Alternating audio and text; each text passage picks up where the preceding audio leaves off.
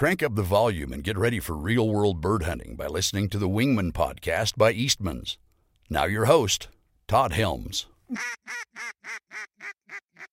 Hey guys, Todd Helms here. Welcome to another episode of the Wingman Podcast. And this afternoon, I've got Garrett Walker, the owner of Quack Rack, on with me. And Garrett just slid sideways into a parking spot at Salt Plains Outfitters to chase some ducks and geese. They said, we got them. And he said, I'm on my way. And between phone calls with trying to hook up with me for this podcast and apparently a patent attorney, you were a busy guy this afternoon, Garrett. Absolutely. And you know, we've been trying to do this for maybe a month now, or maybe 2 months now. I know it. We had to put a date and a time down. And so I tried to do that, and I'm 5 minutes late. So I apologize, but we made it happen. And like I was saying, I almost ran out of gas twice to make sure I got to the lodge by 4 o'clock to make this call. But here we are, and I appreciate the opportunity. Yeah, no, thanks for jumping on with us. And like I said, or like you said, we've been trying to get this done for a while, and it seems like we finally got connected. So this is perfect. But so you are the owner of Quack Rack, which unless you've been sleeping in a cave without social media and internet for the last couple of years, and you're a waterfowler, you know what Quack Rack is. I mean, you're looking at these cool looking metal racks on the fronts of boats and on the back fronts, roofs, and cargo beds of UTVs, ATVs, even pickups now. You guys got a full assortment of stuff. One of the cool things that I saw the other day, you made a post on Instagram, and I saw the Quack stand. Am I getting that right? Pack pole. The Quack pole. That's right. I see it. It's a stand. Okay, pack pole. The pack pole. Yeah, that thing. Sorry, I got that name wrong. I was looking at that going, man, where I grew up, that thing would have been, oh my gosh. I mean, I can't believe that none of us ever thought about building one. But that's kind of how Quack Rack got its start, right? Necessity is the mother of all invention, and that was where you were, right? Right, and you're hitting the nail on the head, and that's where Quack Rack started, out of necessity. And I invented, if you will, or designed my first version of a Quack Rack in early 2014, and several models later, it's what we have now. But that kind of set the pathway or the road that we've always kind of followed, and you're recognizing it now with the pack pole. I hunt all the time. The guys that work with me hunt all the time. We're in the field scratching our heads going, how can we make this more efficient? How can we be smarter? And that's where ideas like that come up. And, you know, that pack pole, you sit there and you go, okay, how many of these should we build? Is this going to take off? And to your point of, you know, necessity and how effective that can be, it's been a great addition to our overall lineup, and a great addition because you don't have to have a boat or a UTV to get that product. Well, and I can imagine, and I'm sure we're not the only podcast you've done, so folks kind of have heard the Quack Rack story, you know, but you just look at the UTV products and you can just tell that there was probably a specific hunt that you were on, and you went, this sucks. There's got to be a better way to do this, as you're trying to cram six gear from 6 dudes and decoys and everything into and onto a UTV, and not have to haul a trailer or whatever. You needed a better way. And you could take a look at that. You can look at those products and go, that just makes sense. You put those things on there. I could see without even using it, I could see what it's for. You know, it's like, oh, I'd put a cooler right there. Oh, I'd stick spinners in those right there, and I'd put a whole crap load of decoys, or, you know, 2 A-frame blinds or whatever. I could see that. And I think a lot of people can too. But that pack pole, that thing, I don't know. I don't mean to focus in on one product. That was the one that when I saw that, it took me right back to hunting a place in Michigan called Shiawassee. That's a draw. and you're standing literally in knee to waist deep water in Phragmites and cattails and just crap. And there's no place to set anything down. There's no, I mean, and we built these, I don't know, for lack of a better term, these half-ass racks that are kind of like what you were looking at, and they'd break and the nails would rust or the screws would rust out. And it never did work great, but ended up finding, those metal hooks that you stick in the ground and hang like flower pots on or hummingbird feeders. Yeah. We ended up using those back in, I mean, they were brand new back then because we didn't have anything else. And you could hang a gun on it or your backpack or whatever. But I look at that little product and I'm like, where was that? It's funny with that product, there's more uses with it than just holding gear. It's actually designed to hold 2 shotguns, but the attorneys don't like it when I post pictures of or try and say or advertise, hey, you can hold your shotgun for liability purposes. But yeah, we're all friends here on the podcast, so I can share that. But yeah, it's basically for the listeners out there. The pack pole is an extendable spud pole, if you will. It's the same heavy duty for those of you boat guys out there that are used to messing with spud poles. It's the same spud pole design that extends up to 6 feet. It's got a basket on top that's 10 inches by 10 inches, and then it's got places for you to hang your blind bag. So your coffee, your ammo, your gloves, your blind bag, your gun, everything can be high and dry in the exact same situation you're talking about, whether you're in timber and you can't screw into trees, or you're in tall grass, or like where I hunt in South Texas quite a bit, you're in a flooded rice field or what have you, and you're sitting in a tent blind. It's a perfect solution for those environments. Yeah, no, that's awesome. But so when I said I'd back up a minute to the whole UTV thing, there's got to be a story behind this. What happened that you went, okay, there's got to be a better way? Tell us about that hunt, that day that made Quack Rack. So I'm going to take one step back. So when I grew up hunting, it was always out of boats, and we were running up in fingers around the Dallas-Fort Worth area trying to get into some timber and find birds. And I had never really hunted out of UTVs. So in 2012, my job, my now wife, was in Houston. I was in Dallas. So I moved to Houston and joined a hunting club. And Did you just call your wife a job? Well, no. Secret safe, brother. So I got to Houston, and I literally started just asking certain guys that I knew that were hunting and looking on the internet, and I found a hunting club, a somewhat famous hunting club called Thunderbird Hunting Club. They got a lot of history there. And it was kind of, I emailed and emailed, no response. And I got them on the phone, and they said, well, we're full, but if you want to come out on Saturday for a work day, we'll see if we can fit you in. And I guess they were trying to size me up, or, who knows. So I showed up that Saturday, and it blew me away. On a work day, everybody had their truck, everybody had their trailer, and everybody at the time had a Polaris Ranger. And we did that work day, and they let me in the club, but I couldn't hunt I call them manicured property. I couldn't hunt the good properties. They had a marsh, and we're right off the bay in Matagorda. And they had this rough, road less traveled, nobody's ever hunted it marsh. And they said, for the first year, you can go hunt there. And so I started going in there and figuring my way out, failure. And finally, my brain started working. How could I get in there?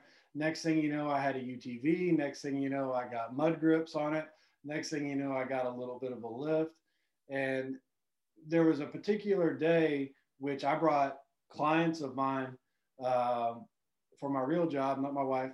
And we set up on the wrong side of the pond. The wind had shifted. We've all been there. We've all been in that situation. And I had to ask my clients, let's pick up these 6-7 dozen decoys, and we got to go to the other side. And I could just see the look in their face. Like, you got to be kidding me. I mean, this marsh is unstable. It's not flat. It's just awful. You've got oyster beds, all sorts of craziness. And at that time, I thought, man, if I could just walk up to my Ranger and hang a bundle of decoys. This would, and right there in my mind, the setup presented itself. And so after that hunt, I went home and I literally went online and started searching some of the hunting forums, asking who, if anybody's a welder. And I was referred a guy who works for one of the big oil companies south of Houston in Texas City, just north of Galveston. And he laughed at me when I gave him, I had to draw it out on a piece of paper. And he made the first one. And the moment he made the first one, the moment I put it on my Ranger, I was ready to redesign it. I was ready to go. My brain was just naturally going to the next one. And what was funny is he got so frustrated making the first one, to ask him for a second one was kind of difficult. So it took a while, but I had 4 or 5 iterations of it before I started having people ask for them or talk about it. And so kind of a side note, funny story with that guy. I had to pay him in cash, and he had this old garage, and I sent pictures to some of my camera guys recently. You would think this would be like a meth lab where you're going. I mean, you're like Deliverance in the middle of nowhere. There's just a garage in the woods, and this guy, I would have to pay him in cash. And it was hilarious because I could tell the mood he was in. Sometimes it was a good mood and sometimes it was a terrible mood, but I could tell the mood that he was in based on the number of empty Bud Light cans in the trash can in his garage. And that guy could go through 2 cases of Bud Light in a heartbeat. And when I would pay him, he was drunk and he'd always think I was shorting him money. And so I knew when I saw a trash can full of Bud Lights, it's like, okay, here's how we're going to spell out each dollar that I'm giving you. Are we good? You know, because that conversation could get sideways real quick. No kidding. Yes, sir. Oh, man. The stories like that are the ones that I think everybody likes. I know I like them because you look at things and there's always a history.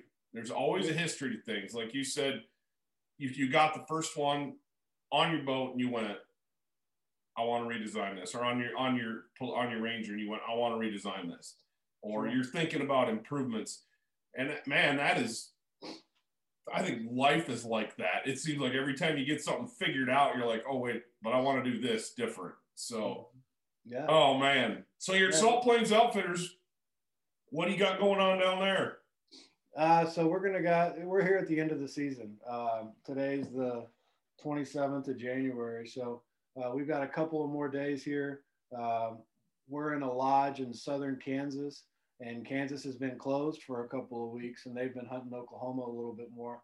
But Kansas is back open. We got a little bit more time, and I think Barton Ramsey's here. I haven't seen him yet, but I think he's been on this show before. Yeah, he has. A lot of guys in town, and I got the call saying that they've got birds, so I had to jump in the truck and head north. Awesome. How far a drive is that for you? Right at 9 hours. I live about 45 minutes south of Houston in a little town called Friendswood, Texas. Okay. And left about 6:30 this morning, pulled in about 4:02 for our 4 o'clock podcast. So we're There you go. Yeah, I really appreciate you taking the time to do that. Like you said, between big game hunts and the first part of waterfowl season for us, and then it just didn't quite work out earlier in the year, but that's okay. That is perfectly okay. But yeah, you'll have to tell Barton hi for me. That's I haven't talked to him in a while, but it's always fun visiting with him, and that's cool. Yeah, we are done with ducks here in Wyoming. I wish we had more because it always never fails. About the time your season closes is when the birds show up. And where in Wyoming are you? We're in the northwest corner, okay. up by the town of Cody, Wyoming, about 90 miles from Yellowstone. Okay, so Wyoming is a special place for me. Why is that? So every December, I generally spend December in Montana. Okay. And Quack Rack, we have a company UTV, if you will, kind of our flagship UTV. And it's a Can-Am on tracks. And I haul that thing around in a 24-foot car hauler. Well, our car hauler is unique in that the rear door of this thing is 8 feet. The interior height is 10 feet. Wow. So the exterior, I'm running, I don't know, somewhere like 13, 12, 13 feet tall in a car hauler, 24 feet long. So the wind. Yep, I knew this is where that was going. I've got three stories, but depending upon the wind, we've taken that thing up to Idaho. We've taken it to Montana twice, over to Oregon. And every time we come back, that stretch, I guess it would be southern Wyoming. Yep. Where they got the barriers along the side of the highway. I'm just white knuckle gripping, just feeling the ass end of my truck just swaying back and forth. And that thing, I always brag. People are like, man, this thing must pull terrible. I can go 90 and I don't even feel it. But in the wind like that, and when you go through there, it's nothing for you guys to have 60 mile an hour, 75 mile an hour crosswinds on that highway. Yeah, that's called Tuesday. Yeah. We had a lot of fun pulling that trailer around. And we were in Great Falls one year, and we were picking up a local, and I had a guy driving my trailer, and all of a sudden I'm in a truck in front of him. All of a sudden I look in the rear view and he's not there. And I'm thinking, wait a second. So I told my driver, I think it was Ted Wells. I told Ted, I said, to make a U-turn, turn around. Where's Josh? So we turn around and I see my truck, and my truck is underneath a railroad crossing. Well, that railroad crossing was 10, 11 feet tall. Oh, man. And he wasn't paying attention, and he scalped the roof of my car hauler. So here we are, 27, 28 hours away from where I live. It's like 2 days before Christmas, and it's just peeled back. The roof of this trailer is just absolutely peeled back. So what do? We regroup. The guy driving the truck at the time is throwing up in the bushes. He's so nervous, thinking that I'm going to get like super pissed off. It is what it is. We go to a local Love's or Pilot gas station, whatever, and we were able to buy a rubber mallet and Gorilla Tape. And Ted Wells gets on the roof, and another buddy, John Daly, gets on the back of my truck, and I get on the roof, and we rubber malleted the roof back somewhat, and then we layered Gorilla Tape, like 3 or 4 rolls of Gorilla Tape all over 6 feet of nose. Oh, that trailer made it all the way back to Texas. Like I'm sitting here going, I'm gonna have to leave this here. Yeah. We got it so perfect that it didn't catch wind. It made it all the way home, no problem. Oh my gosh. Yeah, back to necessity being the mother of invention right there. Holy smokes. So if anybody listening ever peels the roof off their trailer and you need to fix it, Gorilla Tape will do it. Gorilla Tape. That's about the biggest redneck thing going right there. Gorilla Tape and a rubber mallet. Oh, geez. Yeah, we laugh all the time up here. The 2 best things to ever happen to Wyoming were I-80 and grizzly bears. They keep everybody at bay. So the Sun River in Montana, on the northern side of the state, northeastern side of the state, I guess.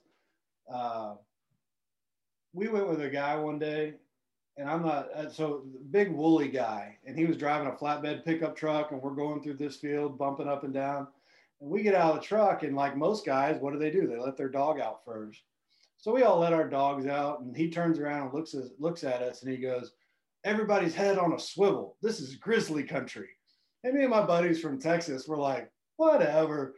Right then, I trip and fall over a fresh deer kill, over a doe. Uh-huh. Just been killed, was still warm.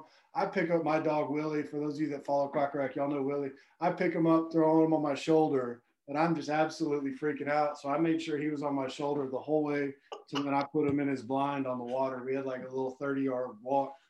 But man, y'all are in different woods than we are in Texas. Yeah, it is different. You know, they trapped a sow grizzly and 2 cubs a couple miles from one of my best duck blinds. This about a year, I guess it was a year ago. Right. And we're out in farm country quite a ways, out. But they run that river bottom, and all of our duck habitat is pretty much in the river bottoms. The only reason we have ducks and geese is we have the river and the agriculture, but otherwise it's high desert and mountains, and it's pretty crazy. But yeah, it's different. I was on that podcast I did with Barton. I was actually telling him about my duck dog runs point on elk hunts for me on big game hunts. When I'm in grizzly country, I always take him. Wow. And he's keyed me into more than one bear. And so it's a little different, but you guys down there have snakes and giant reptiles and stuff that you can have. That I'll live where the air hurts my face. There you go. There you go. Oh goodness. So out of the, tell me about the truck, the Quack Rack truck rack. That thing, I was looking at that actually before you and I decided to do this podcast, or you agreed to being on here. I was looking at that because I'm looking for an option for the topper on my pickup. And I looked at that and went, well, that's slick. You got LEDs, you got all this stuff. I mean, tell me more about that, because I can't be the only one that's interested in it. So we get emails all the time, and people are saying, could you build this or could you build that? And the way we kind of build things is we don't cut corners anywhere. And a lot of the products that you see in the hunting industry or whatever, it's like, how can we cut corners? How can we get cheaper? And at Quack Rack, I just build things the way that I would want them built. I don't ever want you to have to buy another one. And that's probably the death to my business model. But people know through their UTV products that they purchased the strength and durability in which we build things. So then our email starts filling up. I need something for my truck, to your point, my topper. We've got guys with F-250s that want it over the cab. And so we built a truck rack that has a platform underneath it that you can make more sturdy or less sturdy. You can configure where you want the support bars. But essentially, we've got a truck rack that has 360 lighting, and it'll attach to the top of your vehicle, and they're offered on our website. And that just kind of changed the game, changed us getting away from UTVs and also more into truck products. And it's so awesome to see guys submit pictures with their pride of their F-250 at camp, loaded up, 360 lighting. They've got gear up there, layout blinds up there, whatever. Because as you know, when you hunt all over the country, everybody does it different. And there's not a one size fits all application. And it's one thing for us to say, well, we hunt boats. Well, what about over here? Well, we do UTVs. Well, there's a lot of guys that are rolling in their truck, running gun style. And especially like in the Idaho area around where south of where you are. But anyways, that truck product has really taken off for us. And it's just, again, listening to our audience, it's a great product extension for our company. Oh, that's cool. Yeah, I looked at that thing. We hunt a lot of trucks out here.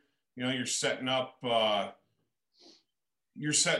in fields doing dry land hunts for mallards or geese or whatever. A lot of the time, to be able to walk out, flip on that 360 lighting as you're getting ready to go to walk down to a blind or into a spot in the morning, and you're getting stuff around and you got a headlamp on and you can't see anything. I looked at that and went, man, that would be slick. Not to mention, you turn a couple of black dogs loose in the pitch black night and you can't see them. You flip on those lights, it's like, oh yeah, he's over there taking a leak on that fence post, Absolutely. It'll definitely light it up. Definitely. It's got 2 light bars front and back, and then 4 cubes, 2 on each side. Can you guys run LEDs down the highway down there where you are? No. Yeah.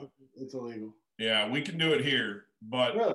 Yeah, you've driven across that I-80 stretch, you turn the lights out at night on that and everything's pretty dark. So we're allowed to run light bars and stuff like that out here. I've got LEDs on the front of my pickup, and you shut them off. You be courteous of other drivers, oncoming traffic when you come over a hill and light somebody up. But man, I tell you what, the last thing you want to do is you headed out early in the morning is smack an elk, that'll put an end to your day of duck hunting pretty fast. Absolutely. But no, that's interesting. When I looked at that product, I thought, well, man, that would be a solution to having like what I having a little more cargo. It's like I run a Toyota Tundra, and by the time I get the dog, guys, camera equipment, you name it, a lot of times the bed of my truck's too full to put anything else in there. Sure. And to be able to throw, like you said, layout blinds or decoys or coolers or whatever you need up on top, I saw that product and went, yeah, that's pretty cool. I can definitely see using that. Yep. You're talking, go ahead. Strapping pirogues and kayaks to the top of it, you know? Yep. To get it off, you know, it has enough rise in it to get it off the vehicle itself. So multiple uses for it. Go ahead. You know, you transitioned to where I wanted to go. When you guys, I'm assuming you're a pretty small company, just you and a couple buddies. Yeah. So it's funny, if you catch me around a campfire at night, people will ask, and I honestly don't even know how we survived the start that we had. I ran Quack Rack as a side hustle, if you will. And I would hire guys to help me run it. And I kept hitting roadblocks, or you know, the guy doing it wasn't the best guy for the job, but he's the only guy that I had at the time, type of deal. And we literally, a couple of things is trying to find the right people. And then in 2017, I got a double whammy. We got hit with Hurricane Harvey. And so in September, gearing up for hunting season, my fabrication shop's underwater. My house has 4 feet of water in it. Oh, man. And here we are getting ready. Well, the double whammy there is my fabricator at the time took a contract with Schlumberger, and he forgot to tell me that he's no longer manufacturing Quack Racks. So here I am coming into the season. I'm living in a travel trailer. My first floor of my house is demolished. I'm trying to maintain my day job. And then I've got Quack Rack on the side that it became too much to manage, and all these hurdles. And I had an LED supplier, a buddy of mine out of Northwest Arkansas. His company is Stingray Industries. And I had known Nick, the proprietor of Stingray, for a while. And he said, man, give me a shot at running Quack Rack. Let me have a chance. And so here I am, literally out of my house in a double wide or RV trailer in the driveway. My fabrication guy literally is saying, I can't do any more Quack Racks. I begged him to finish that season. We had to move about 60,000 pounds of aluminum in about 3 weeks in product. Wow. And he honored that, and he did it. And then in about December, January, once I got a lot of the orders fulfilled and I got ahead inventory wise, I moved all operations up to Northwest Arkansas. And so Nick, we have a shop up there. Nick runs Quack Rack and Stingray out of the same shop. And then we've got a team of guys. And, you know, in the small business arena, you know, I'm talking to a guy right now about hiring him, and he says, well, what am I going to do? And I'm like, brother, one day is this, the next that, you know, there is no, here's what you're going to do. There's a lot of things. And, you know, we've had, you know, exceptional growth year over year. And it's just been fun to watch, where as a business owner, we just stay in our lane and focus on our world. And, it's just been, we build a great product, and it's just continued to grow and grow. And we've had to expand every year. I think we're moving into a bigger shop, hiring more people. So it's been the biggest learning lesson in life for me, is growing this business from nothing to where it is today. It's so humbling, and just lessons learned every day. You get your ass knocked down all the time, and then you learn to just jump back up and go get them again. Right. So yeah. Quack Rack and all that is run out of Arkansas. I manage the cash flow and everything in Texas, and, you know, weekly conference calls, inventory control, future design of products. You know, there's plenty to work on. No, that's cool. That's cool. You know, it's funny.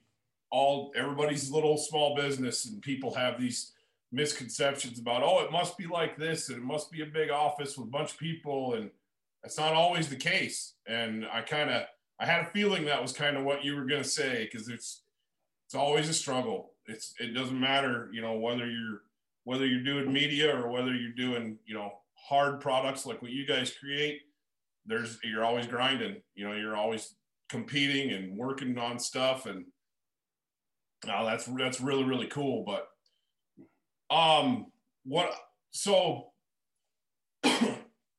excuse me, how was your fall this year? Because that's a question I've been asking everybody, and I'm just curious, trying to get a feel for, because I've talked to guys literally from the upper Midwest, out here in the West, down to where you guys are at in the Southeast. What'd your fall look like? I like to have everything scheduled and planned ahead, and this fall was just whatever you thought was going to happen, just throw it away. That is not happening. We have a pretty scheduled regimen. We start with Texas teal in September, and teal in South Texas, we have the best teal in the world in South Texas, on the Texas coast, just west of Houston. So in September, the final 3 weeks of the year, we're always teal hunting. And then we moved to Canada in October. Well, we got our teal hunting done, but obviously nobody can go to Canada this year. So October was a waste for us. And then in November, I've been spending a lot of time in Oklahoma and Kansas. Normally I would be, like I said, in December, I would be up in Montana. I didn't even go further north in Kansas this year. And everything's been hit and miss. I think anybody would be lying if they absolutely just been hammering them all year. I mean, there's spots in Arkansas right now where if you got them, you really got them. If you don't, you really don't. Right. It's just been kind of spotty. I mean, a great example of success this year is the boys at Falco have just been on fire in that pocket of Arkansas, or that pocket of Oklahoma. But you can go south of them and not see a duck. You can go north of them a little bit and not see much, but where they are in Oklahoma, they've been on absolute fire this year. And the other one, other clients of mine is Cadillac Creek, the Panhandle of Texas. Those boys are absolutely smashing. And I don't know if you follow them on Instagram. Oh yeah, sure do. Follow us. So man, to describe my fall, absolute hit and miss, man. I mean, nothing's been dialed in. Trips have not been dialed in, just like me being in Kansas today. That's a last minute, hey, we're on them. And I've had a lot of mornings, staring at the sky this season. We haven't talked about this, but I'm also a host of the Mojo TV show now. Oh, cool. So Terry asked me to kind of help him out and fill in for a little bit. And after Mike Morgan passed away last year, and, we're sitting here trying to film TV shows, and he's asking me, where should we be? And it's such a tough question to answer, because everything's so hit and miss. It's hard to have 2 or 3 good days in a row that are solid. Yeah. That's exactly the same here, and it went here where we were.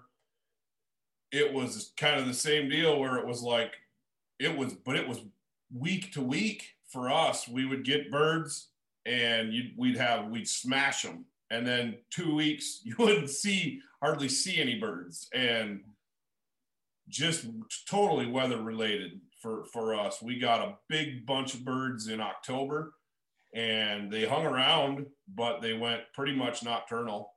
And are you in northern Wyoming or yeah, Montana? Yep. No, in Wyoming. Because y'all can still get a push of birds up there, and they don't necessarily leave. Y'all got enough running water, either it's a hot spring, I guess, or y'all got enough running river water outside of maybe the Yellowstone that they don't really push out of the area. Nope. They stayed. They didn't go anywhere. They were just living on basically big water treatment ponds, sewer ponds. Yeah. Because nothing. Got warm. Nothing was frozen. So there was no reason for them to go fight the current on the river or sit on those small spring creeks. They could go sit someplace that they didn't get bothered. Yeah. And of the 3 big impoundments that I know of in this area, I bet each one was holding 5,000 to 7,000 mallards. Wow. It was insane. And you'd find them hitting cornfields right at dark, and they'd be out there all night long, and it's just tornadoes of ducks into these cornfields. And of course, you're just waiting for a day that it's going to snow or be crappy, so they'll do it during the daylight. And we never got it.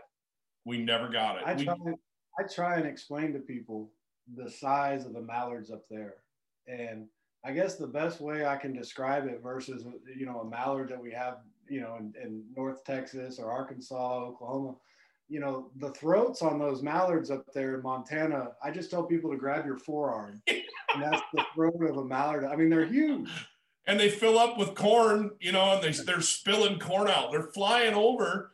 Yeah. We had ducks come in, kind of semi-work the decoys, and I wanted them right. We had a good morning. This was a good morning. We had these birds come in, and this hen's talking, and I swear to God, she was coughing up corn as she was flying by, because it looked like stuff was hitting the water. And so my dog trainer was like, "Hey, when you come home, gift me some birds so that I can train with them." And his bird boys were complaining because that their arms were sore throwing those mallards out for duck training. So they don't like those 5-pound northern mallards.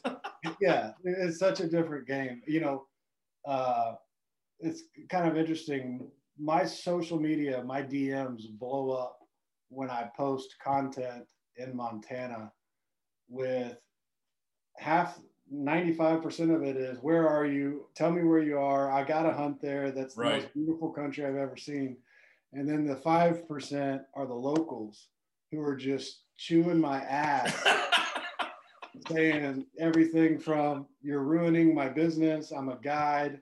You know, you're ruining my spot," what have you. And it's hard to appease both crowds. I see both sides of the story.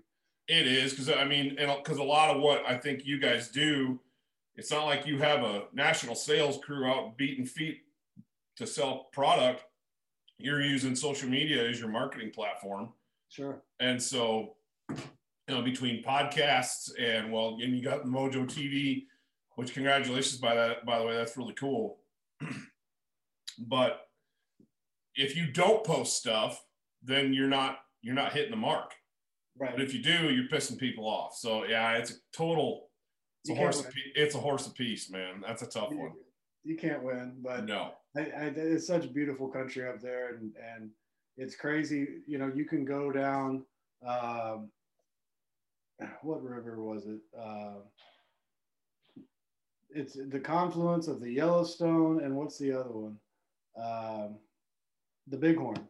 So you can go down the Bighorn River, and it blew my mind how the Bighorn will be just like a normal river. And then you hit the confluence of the Yellowstone, and the Yellowstone, you can't hunt the Yellowstone, but the Yellowstone is just pure slush, depending upon when you're there. But when I've been there, the Yellowstone is pure slush, and it's like 4-inch thick plates of ice the size of a house just flowing down the river. And the locals think I'm crazy. I drive a local mud boat up there, and they're all in their jet drives. But literally just ramp up on a sheet of ice, slide over it, and come down into it's just a totally different world. Yeah, the Yellowstone is crazy. That's that thing freezes up, but it's very rarely that it'll freeze completely.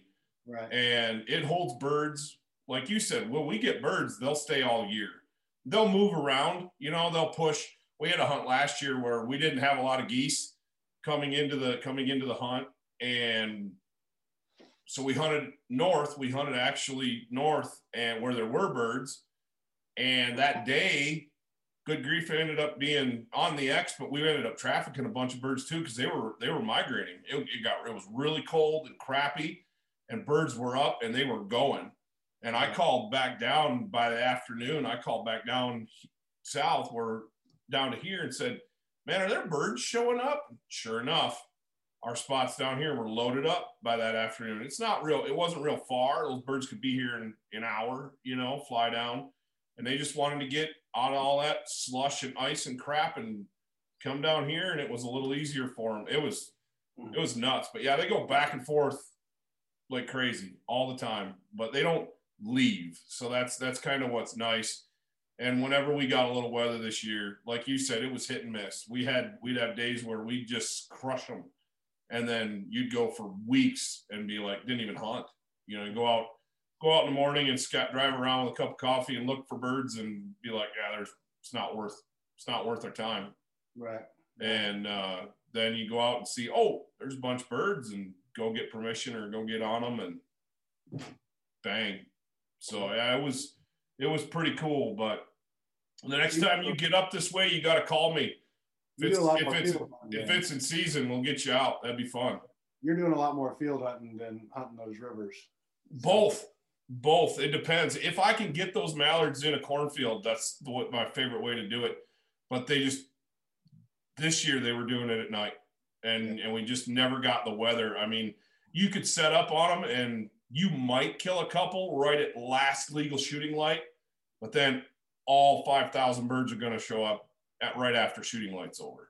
Yeah. And there was just no way to do it. You know, we needed snow to make them move in daylight. So that made us hunt the river a lot, which I like.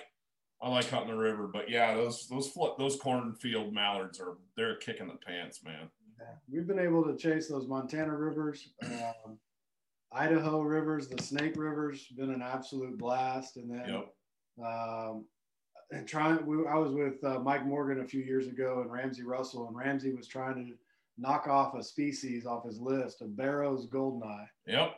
And we were in Idaho, and somebody gave us a hot tip to jump one state over. And so we do that, and we're literally hunting off the side of a river, and these goldeneyes, they just, 60 miles an hour down the middle all day long, just one after another. And we realized that there was a Walmart behind us.